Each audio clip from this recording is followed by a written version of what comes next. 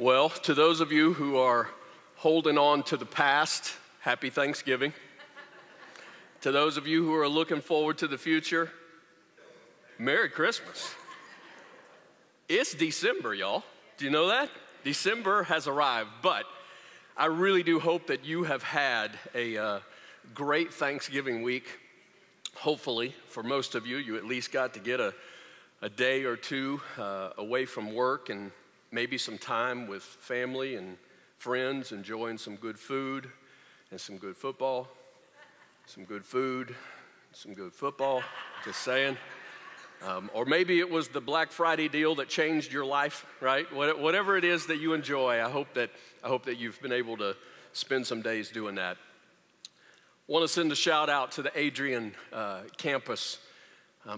It is getting to where not a week goes by that someone is not saying something to me about the blessing of connecting at that campus. And I just want to encourage you guys, the difference that you're making and the way that you're doing that together, God truly is doing some really cool things at Adrian. So I'm looking forward to Wednesday because we all get to be together. All campuses get to come together. Again, going to be some great food. Music, I think, is going to be fantastic. You're not going to want to miss worship on Wednesday night. All together, God's people praising Him. And then I just spoke with someone a few minutes ago. She actually this morning asked Jesus to be the Savior and the King of her life, and she's going to be baptized on Wednesday night. Isn't that cool? There are others who are planning to be baptized on Wednesday too, so I'm just saying you don't want to miss that celebration. I hope that you will certainly plan to be here. Welcome to week 5 of Grace and Grit, a study of the book of 2 Timothy, and it's named Timothy because the Apostle Paul is writing a letter to a young man, young pastor Timothy. He pastors a church at a place called Ephesus. And today, we're picking it up in chapter 3. We're just making our way through the entire letter. Today, there are some powerful things that God has to say to us in this letter. 2 Timothy chapter 3. Let's pick it up with verse 10. You, however, know all about my teaching, my way of life, my purpose, and the "my" could continue because that's the language, my faith, my patience, my love, my endurance, my persecutions and sufferings. What kinds of things happened to me in Antioch, Iconium, and Lystra? The persecutions I endured, yet the Lord rescued me from all of them. In fact, everyone who wants to live a godly life in Christ Jesus will be persecuted. Let's read that again. Did you get that? In fact, a few people who want to live a godly life. No. In fact, some people who want to live. No. Most? No. What's the word? Everyone. Everyone who wants to live a godly life in Christ Jesus will be persecuted. While evildoers and impostors will go from bad to worse, deceiving and being deceived. Timothy, before it gets perfect, and one of these days it is going to get perfect. We just sang about it. Trumpet's going to sound. Jesus is going to return again. At Christmas, we celebrate a first arrival. He's going to come a second time. When he does, things are going to be perfect. But before they get perfect, Timothy, they're going to get worse. There's going to be terrible times, terrible things in the last times. That's what we read last time we were together. And here he says, everyone who wants to live a godly life in Christ Jesus will be persecuted. Now, either the scripture is true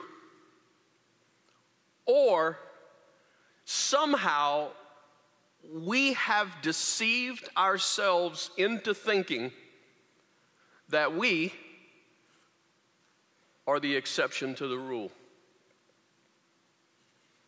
I mean, yeah, I know the Apostle Paul suffers persecution, and I know that those disciples, all of them, right, suffered persecution, and I know those early believers suffer persecution, and I know there are still people around the world today who suffer persecution because they believe in Christ, but surely we are the exception to the rule.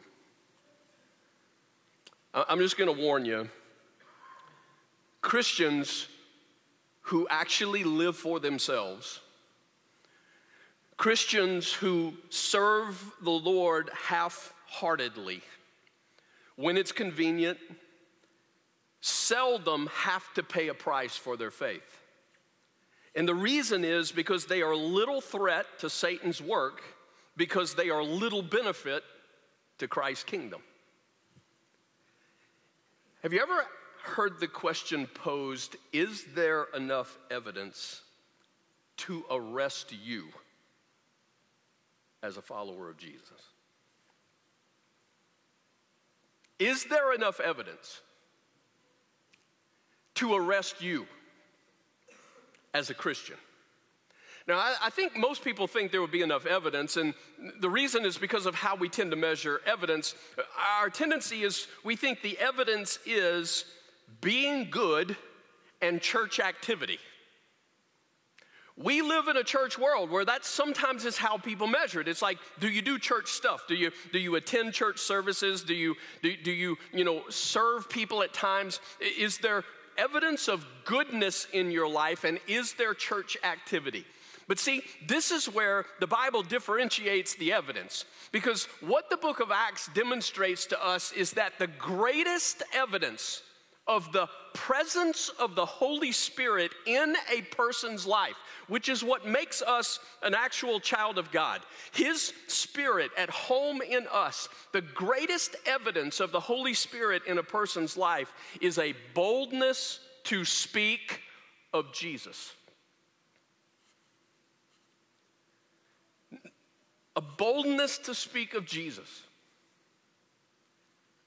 I fear sometimes the reason in our culture Jesus followers don't experience persecution is that we have been taught and programmed to always stop just short of ever causing any issues. We've been taught to stop just short of ever stirring things up.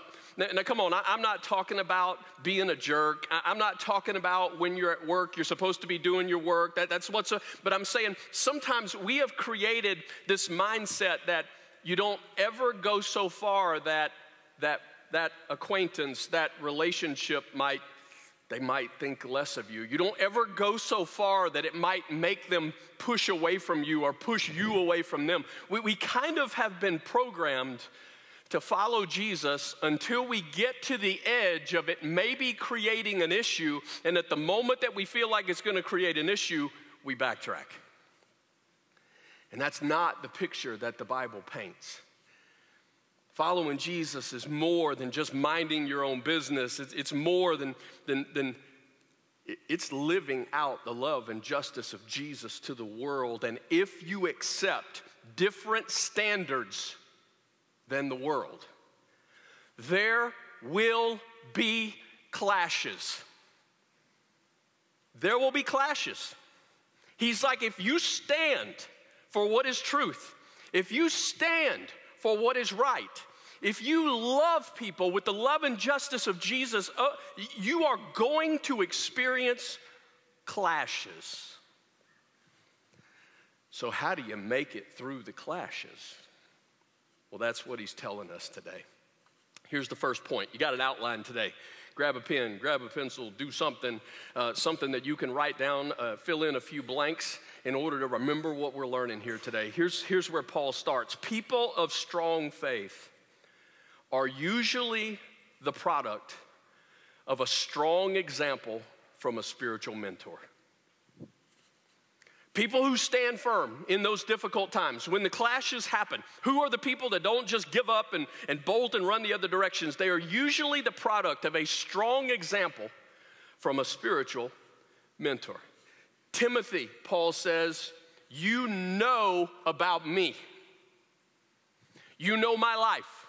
You know my faith. You know my love. You know about me.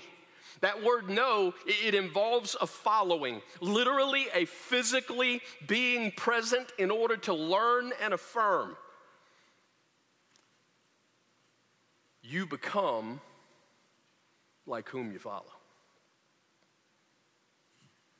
You become like those you follow. And Timothy is able to look at a godly, father-like figure in his life, the Apostle Paul, who has nothing to hide. Timothy, look at my life because I got nothing to hide. Timothy, look at my life because I practice what I preach. Timothy, look at my life because I am not afraid to speak boldly about Jesus. You find that kind of person, you attach. You find that kind of person, you want that relationship. You want that kind of friendship. You want that kind of connection. And when God gives you those people in your life, you realize there is power in the faith of others. There is power in the faith of others. And that is especially critical when you are going through suffering, when you are going through persecution, when you are going through the clashes. The faith of other people matters for you. He says, Timothy, you remember what happened in Antioch? You remember what happened in Iconium? You remember what happened in Lystra? Now, what's interesting is those three towns or cities were located in the province, if you will, of where Timothy's from. In fact, Lystra is Timothy's hometown. Now, those places were where Paul first began to experience persecution. When God told him to go and he began to share the good news of Jesus, these were the places when people began to push back. And particularly in Lystra, Paul encounters a man who has been crippled from birth. He's a grown man, never walked, and a miracle happens. God causes a man to walk. And when that happens, and the reason is pointed toward Jesus, people start pushing back. You say, why in the world would anybody ever push back if a man who is lame could walk? That's a part of the picture of the darkness. It's just always in opposition to Jesus. Here you got a man who couldn't walk, suddenly can walk. It doesn't matter because the pushback is against Jesus. And all of a sudden, they take Paul, they stone him. In Lystra, they pick up rocks as a mob and they throw the rocks at Paul. Until it says they drag Paul out of town thinking he is dead.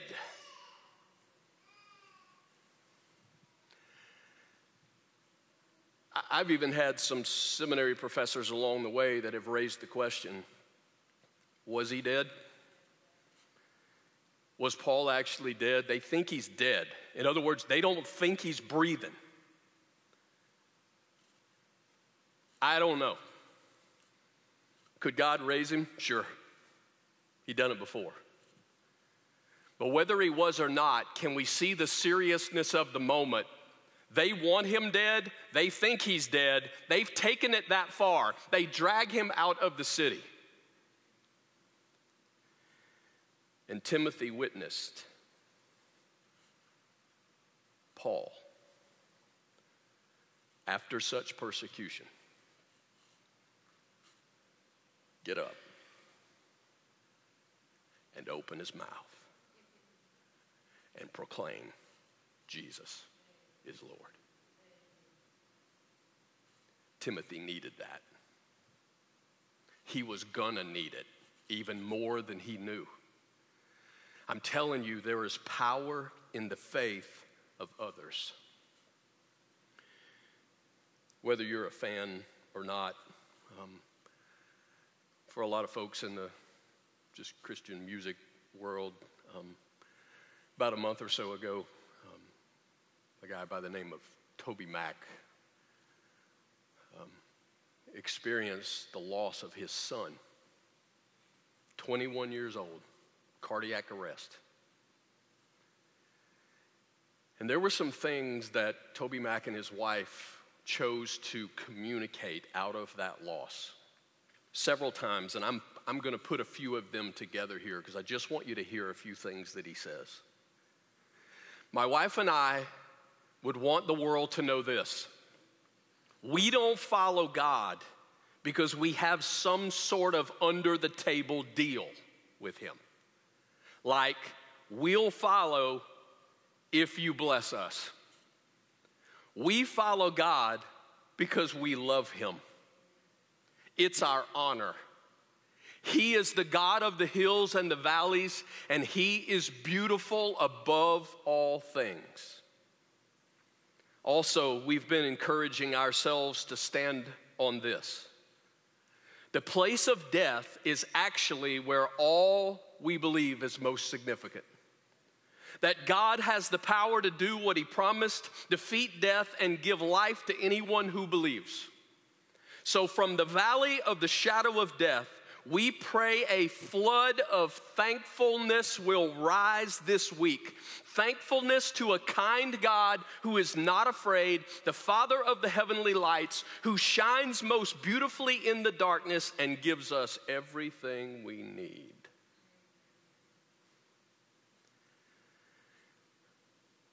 There is power in the faith of others. I don't know TobyMac from Adam.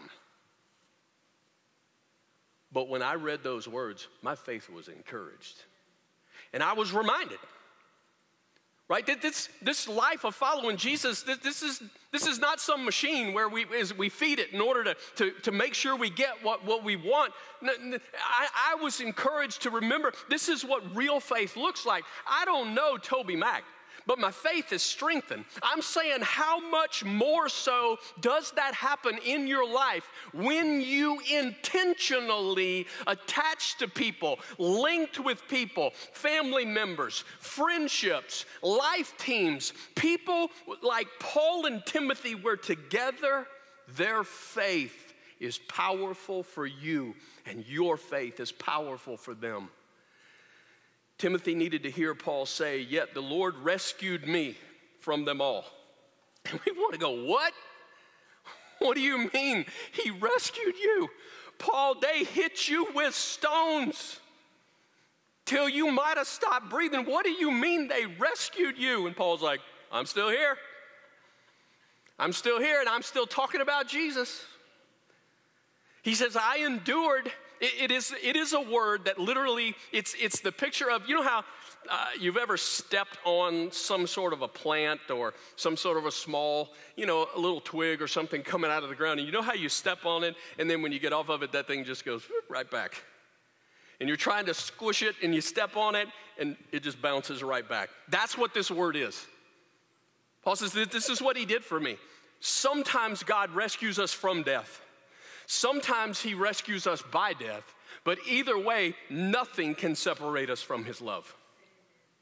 See, the problem is, I think today, we tend to measure God's faithfulness by his ability or his willingness to keep us away from all pressure, all struggle, all persecution. That's how we declare God's good. If he removes us from all of that, and that is not how he said it would be.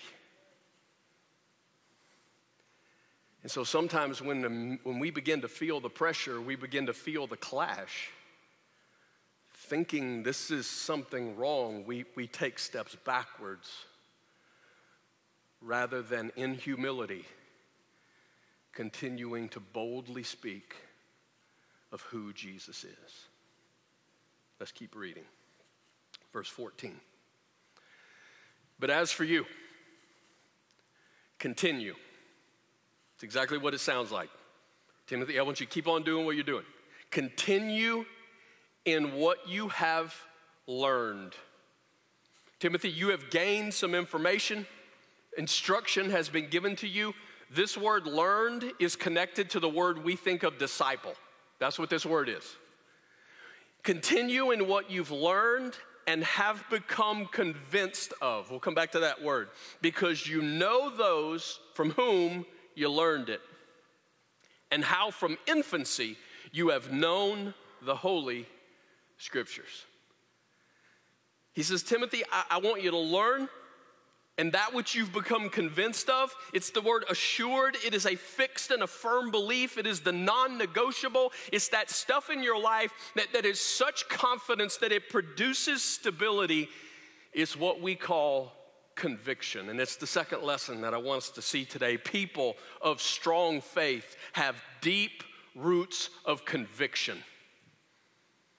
Not just what you've learned, but this is what you have become assured of.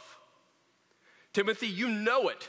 It's absolute, it's positive, it's beyond a doubt knowledge for you. And a part of why you know this is because of who you learned it from. Who's the whom? It's a plural. Who's the whom? Well, if he knows the scriptures, a part of the whom is the actual people in the scriptures. So we've got people like the Old Testament prophets. Timothy, you know what you've learned from these prophets who've walked it out before you. You trust it because you know this is real. But we also know that when we read this letter to Timothy, back in the first chapter, we read about a godly grandmother that Timothy had named Lois. And we read about a godly mom that he had named Eunice. And that they pour the faith into Timothy. And then about the time that he's a teenager, this man comes along who's got nothing to hide, practices what he preaches, and ain't scared of nobody when it comes to talking about Jesus. And the Apostle Paul says, Timothy, come on. And Paul says, Timothy, because of the whom you've learned this from, you know this is real. Do you realize that if you want to pass along conviction to someone, you got to do more than just feed them information? If you want to pass conviction along to someone, you got to do more than just feed them info. You also got to show them by the way you live that you believe what you're saying you believe. And by you living it out, calling them to believe the same. And so for Timothy, he says this was from infancy. And that really is the word. It's like from when he was a baby. He says, you've known the Holy Scriptures. The term for the Holy Scriptures there, he's referring to the Old Testament. Timothy, this is what your mom and your grandmother and I and others have taught you along the way. In other words, there is power in learning at an early age. And the learning we're talking about here is obviously the scriptures. There's power in learning at an early age. From infancy. It's the same word that the Apostle Peter uses when he says, those of you who just put your trust in Jesus, you are like infants who crave the milk of God's word. Same word. How blessed you are if somebody gave you God's word when you were young. How blessed you are. Because they are giving you an opportunity, in many cases, to avoid some painful stuff. If you will choose not to let yourself do the guiding, but let God do the guiding, you can avoid some painful stuff in your life. And you get to experience the blessing of God's presence. Not just the set of rules to help keep you out of trouble, but the presence of God that is with you. So much blessing if somebody gave you his word at an early age. But if you didn't receive it as a child, I want to encourage you to not sulk in the blessing that you have now received it, and instead choose to do your part in seeing that the children around you get it. And so the question today is, in your house, how intentional are you about your kids getting this? Like, come on, we know how hard we have to work at homework sometimes. We know how many hours we put into math and reading and everything else you can imagine. And why do we do that? It's like, well, because we want to give our kids opportunity, and we do. We want them to study and we want them to learn. There is a God-honoring fact in all that. But come on, what we're talking about here today is the stuff of eternity. What we're talking about here today is understanding that you can give them everything else, the whole world, and they lose their soul. And so to be intentional about giving your kids in your house God's word and instruction. But I'm reminding you today that if you want it to become conviction, you can't just teach them words. If you want it to become conviction, they must see you live it out.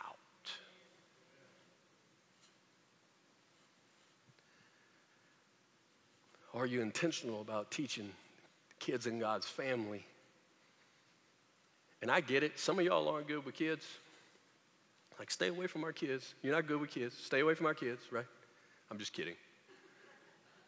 My point is, though, if you're not a great kid teacher, what are you doing that's your part, though, to see that the children in this household are coming to know the truth of God's word?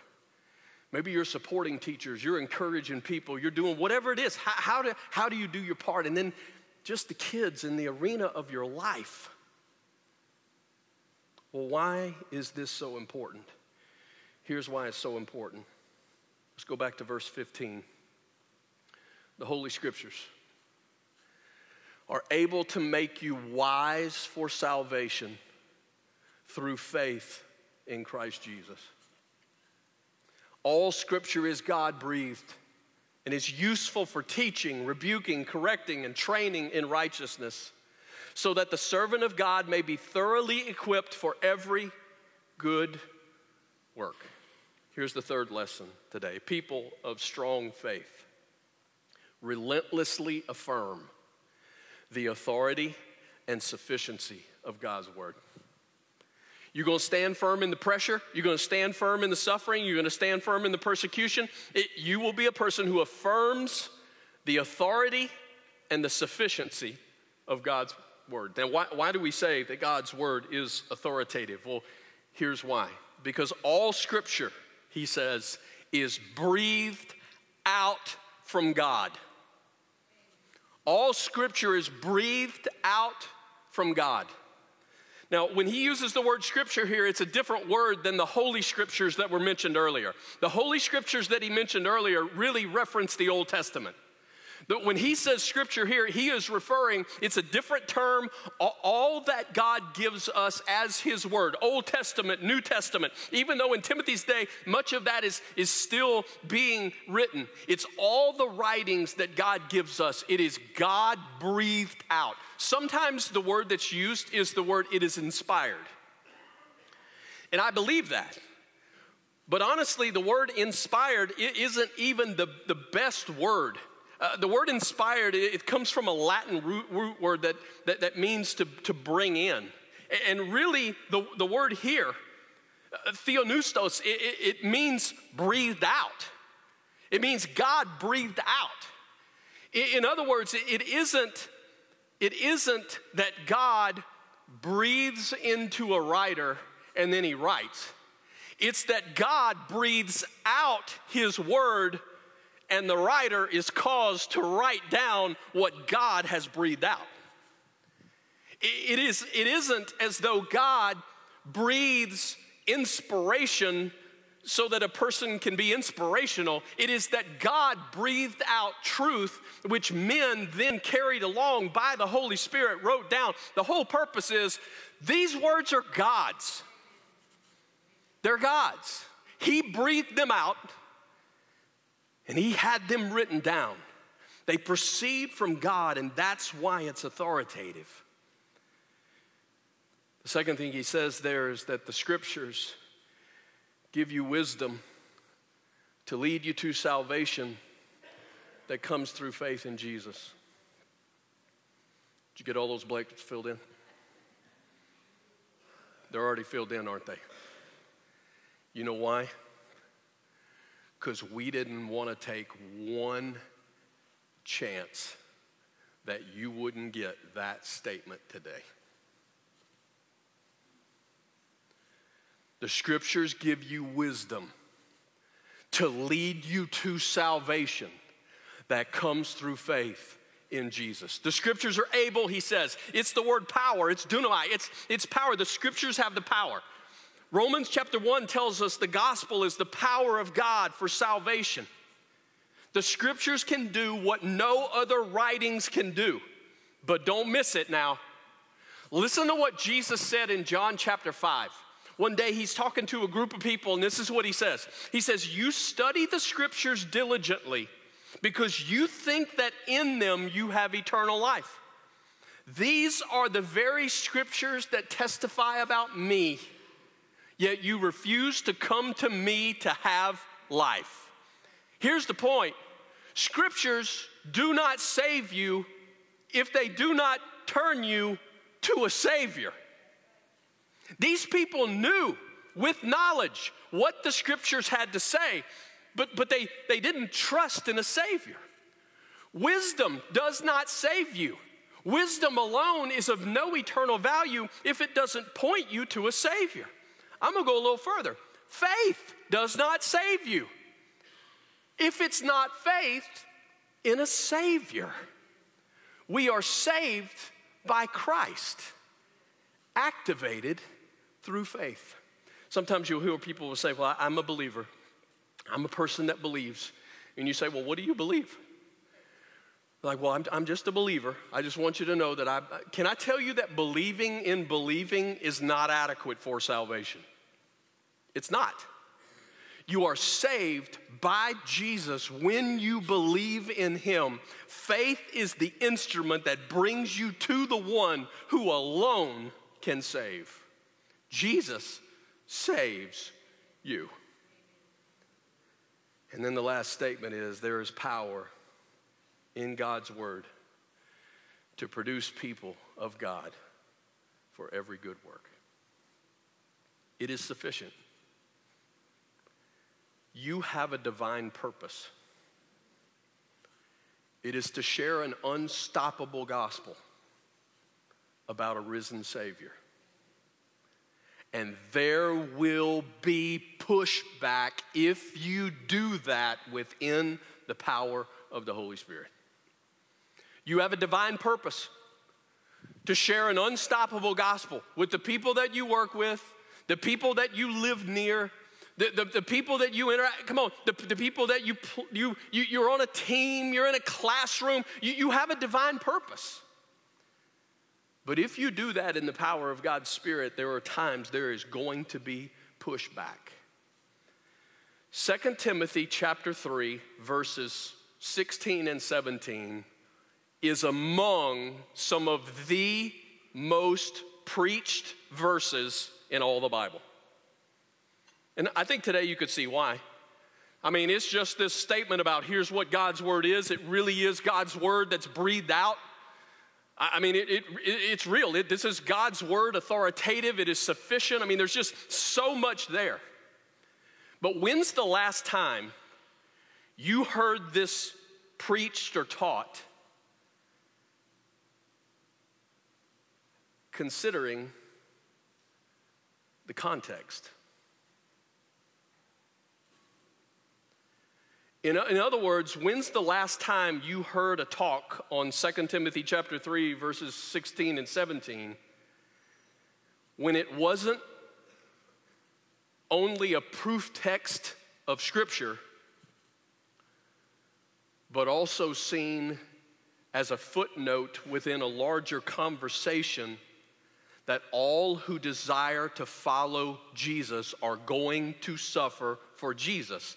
And the only possible thing to prepare you for such an inevitable future is being transformed by the Word of God. Not just talking about Him filling your mind, but transformed in your life. In other words, if you follow Jesus, you're going to experience pushback, and the only way you're going to make it through that is the Word of God. That's not how we teach it. We just present it usually as information about the Bible, but we disconnect it from the life that he's saying, this is why you need this so much. Paul's not just saying the Bible is trustworthy so you can stake your life on it. He's saying the Bible is trustworthy and you have to stake your life on it, because when the pushback comes, you're not going to be able to stand. The difference in our culture is we got a bunch of people inside the church walking around and there is no pushback. Not for faith. There is no pushback for speaking of Jesus. And therefore we struggle to see how much we need God's Word.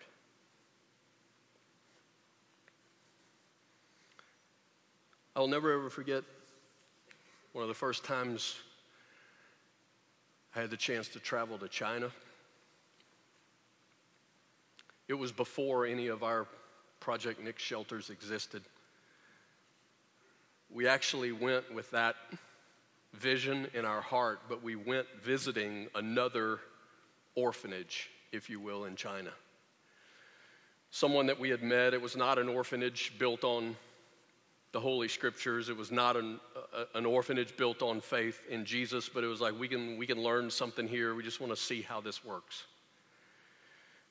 And I remember Mike and I took a journey and to visit this orphanage.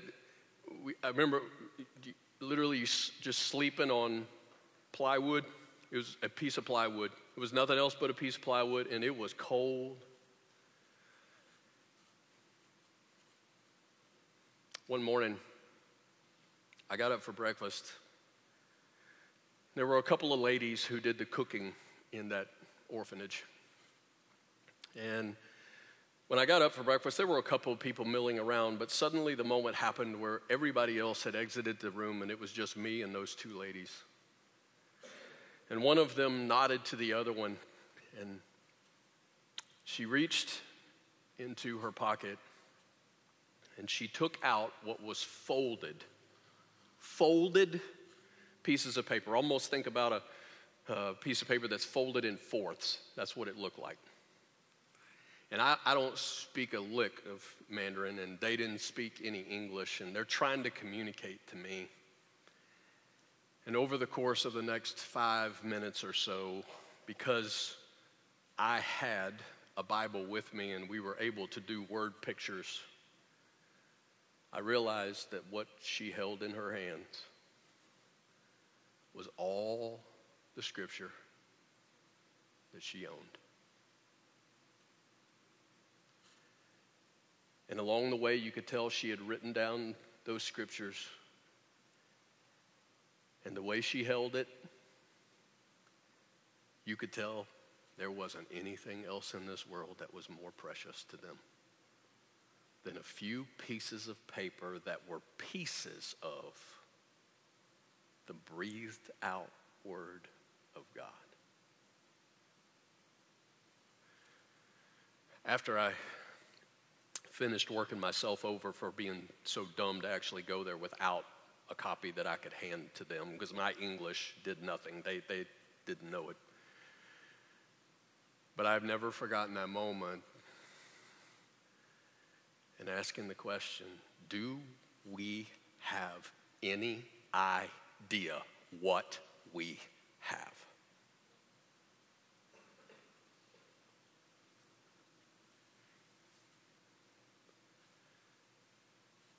And then let's just quickly move toward,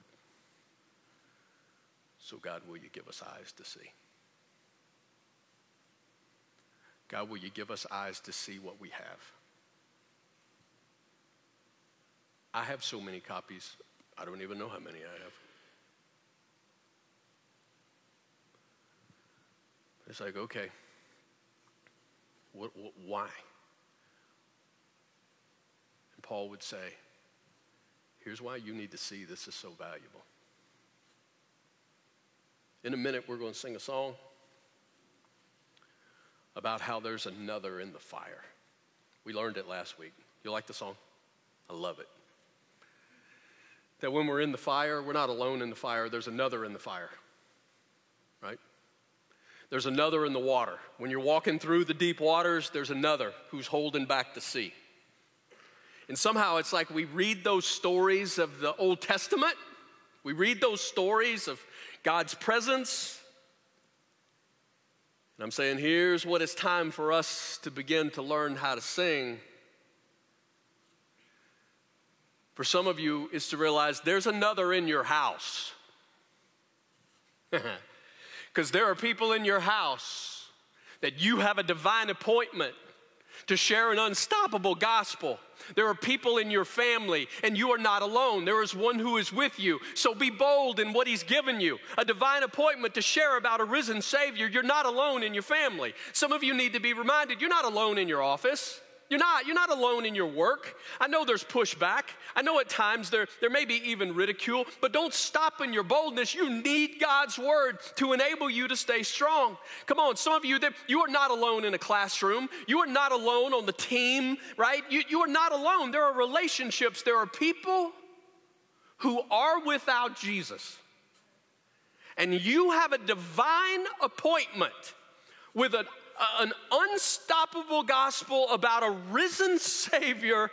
Yes, some of them are going to reject it. Yes, some of them are going to push back. That's why God's word becomes critical to you. You're not just studying it to demonstrate how much you know. You are studying it to demonstrate who you actually know. So in light of what we have heard from God today, what do we need to ask?